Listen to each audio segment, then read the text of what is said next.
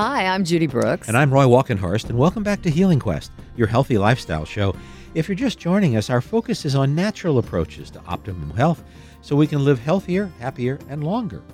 And on that longer point, last week you may recall we talked about some amazing research that could increase human lifespan by 400 or 500% as a result of a better understanding of cellular pathways that influence lifespan and aging.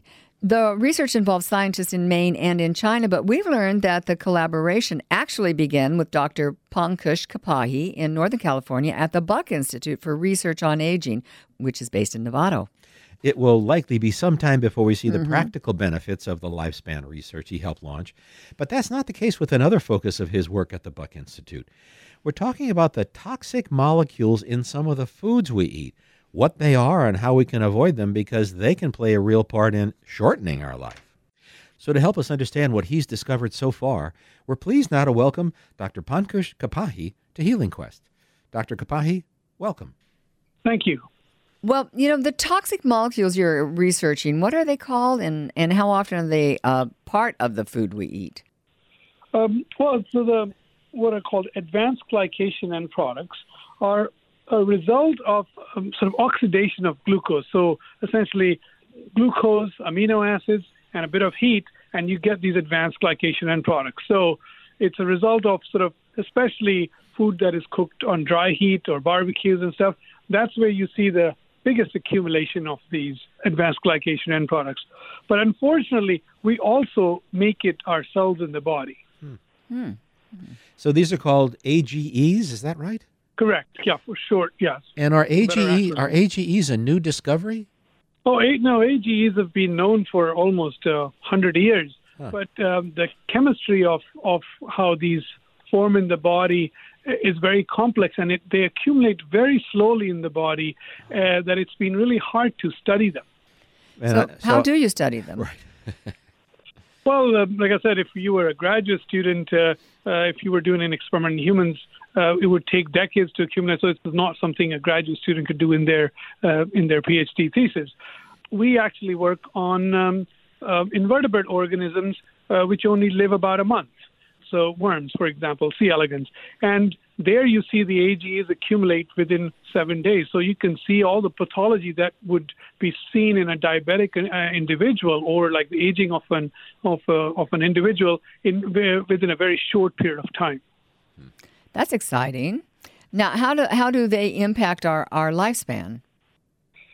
Unfortunately, most of the data that is around advanced glycation end products, AGEs, shows that it's toxic in one form or the other. It increases insulin resistance, it shortens lifespan, and we're studying that it also influences neurodegeneration. Accumulation of AGEs is increased in patients with Alzheimer's disease and Parkinson's disease as well. Wow. So I also understand it affects our metabolism, which I read it makes it hard for people to lose weight. I think that'll really get their attention about that. Is that correct? That's correct. Yeah, it's quite I'd say, pleiotropic effects on multiple organ systems. So we find them tasty. So we think they promote the feeding food intake, and yes, they reduce the ability to lose weight and fat, essentially. Now I'm really interested. So how can we avoid these AGEs?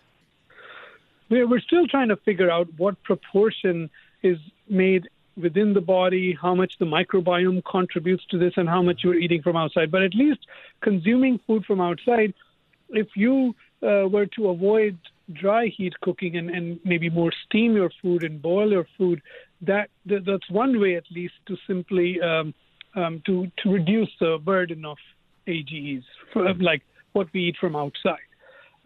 Endogenously, one of the key factors that sort of drives the production of AGEs is essentially hyperglycemia or increased glucose intake. So eating lower sugar will also lower your AGEs. And staying in a sort of, I'd say, like periods of fasting or when you're burning fat, those are times you would actually reduce your AGEs burden. I did do a little research before we did this, and I saw I made a little list of the foods we need to, if not eliminate, at least drastically minimize. The first one, fried foods. I can hear a lot of people out there going, "Oh no!" And grilled foods, and then also, I think in the paper I was reading, it talked about grains processed into ground crackers. Is that right? I mean, so we're very careful. We eat non-GMO crackers and gluten-free. We're still not in the clear, apparently, huh? I think like I said, the browning of the food, the whole reaction is termed browning reaction, because and that's what you see when you caramelize onions, or when you brown the food, the bread. That has a higher level of AGEs. Now we find that tasty, unfortunately. So that's part of our cooking, the way we cook food.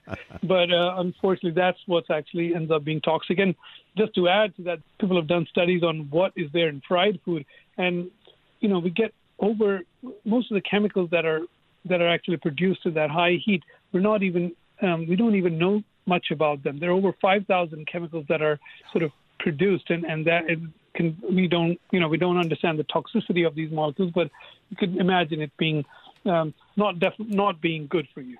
So I just want to understand, 5,000 chemicals are produced in fried foods? Upon just simply frying something in a pan, you can just imagine the chemical reactions going on. So what you're doing when you're frying is really, when you heat up stuff, you're essentially making all the chemical reactions that could possibly go up at a much higher rate. So, and then, a lot of chemistry is taking place. I always thought, we've heard for a long time about barbecuing, and when you blacken food or you get it, that's carcinogenic.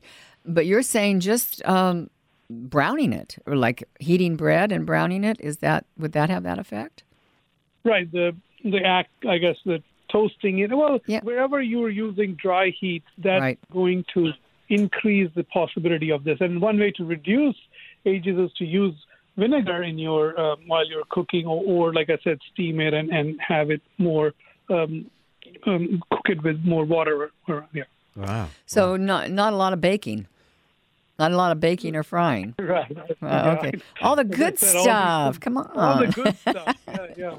Or at least one could have it in moderation to, That's why I said minimize, not just eliminate. So I was giving myself an out there. Right. So, and I'm assuming then these AGEs then play a real part in the whole obesity epidemic that we're experiencing.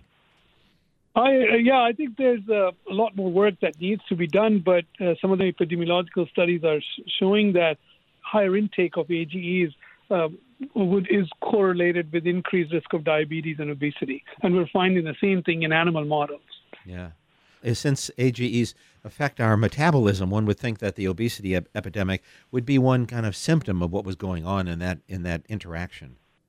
Correct. I think there are many factors that contribute to obesity and diabetes. I just want to add that, and this is just one of those factors which can exacerbate it. So it's one of those things that we can eliminate from our lives. I mean, maybe not totally eliminate, but at least partially eliminate or be mindful of, and which should reduce the burden.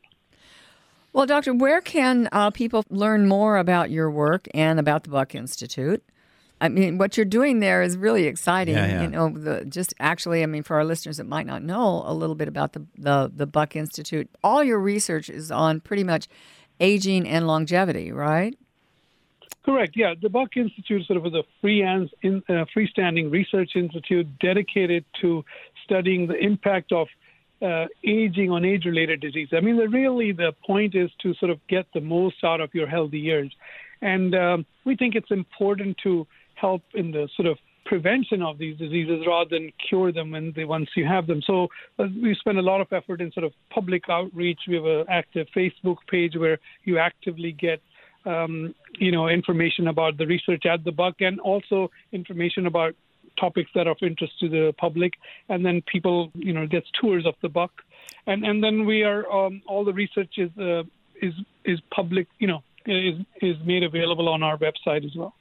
So we might as well say that website is buckinstitute.org. That's buckinstitute.org. Well, Doctor, thanks so much for spending some time with us this evening. Yes, thank you. This morning, I should say. So I'm unfortunately going to have to look at that fried chicken in a whole new light. Not that I eat a lot of it, but thank you so much for explaining this and for the work you're doing. Thank you very much for having me on. Well, you can learn more about this topic and his research at the website for the Buck Institute for Research on Aging. That's thebuckinstitute.org. Up next in Judy's self-care segment this week, she's going to be exploring with quantum energy healer Nikki Nagaraj the effects of the Earth's resonance and how it's changing and how it could be having an effect on our emotional lives. And don't forget, podcasts of this and all Healing Quest shows are available at our website, healingquest.tv. And please follow us on Facebook, Instagram, and Twitter at Healing Quest. I'm Roy Walkenhorst. And I'm Judy Brooks, and you're listening to Healing Quest on iHeartRadio.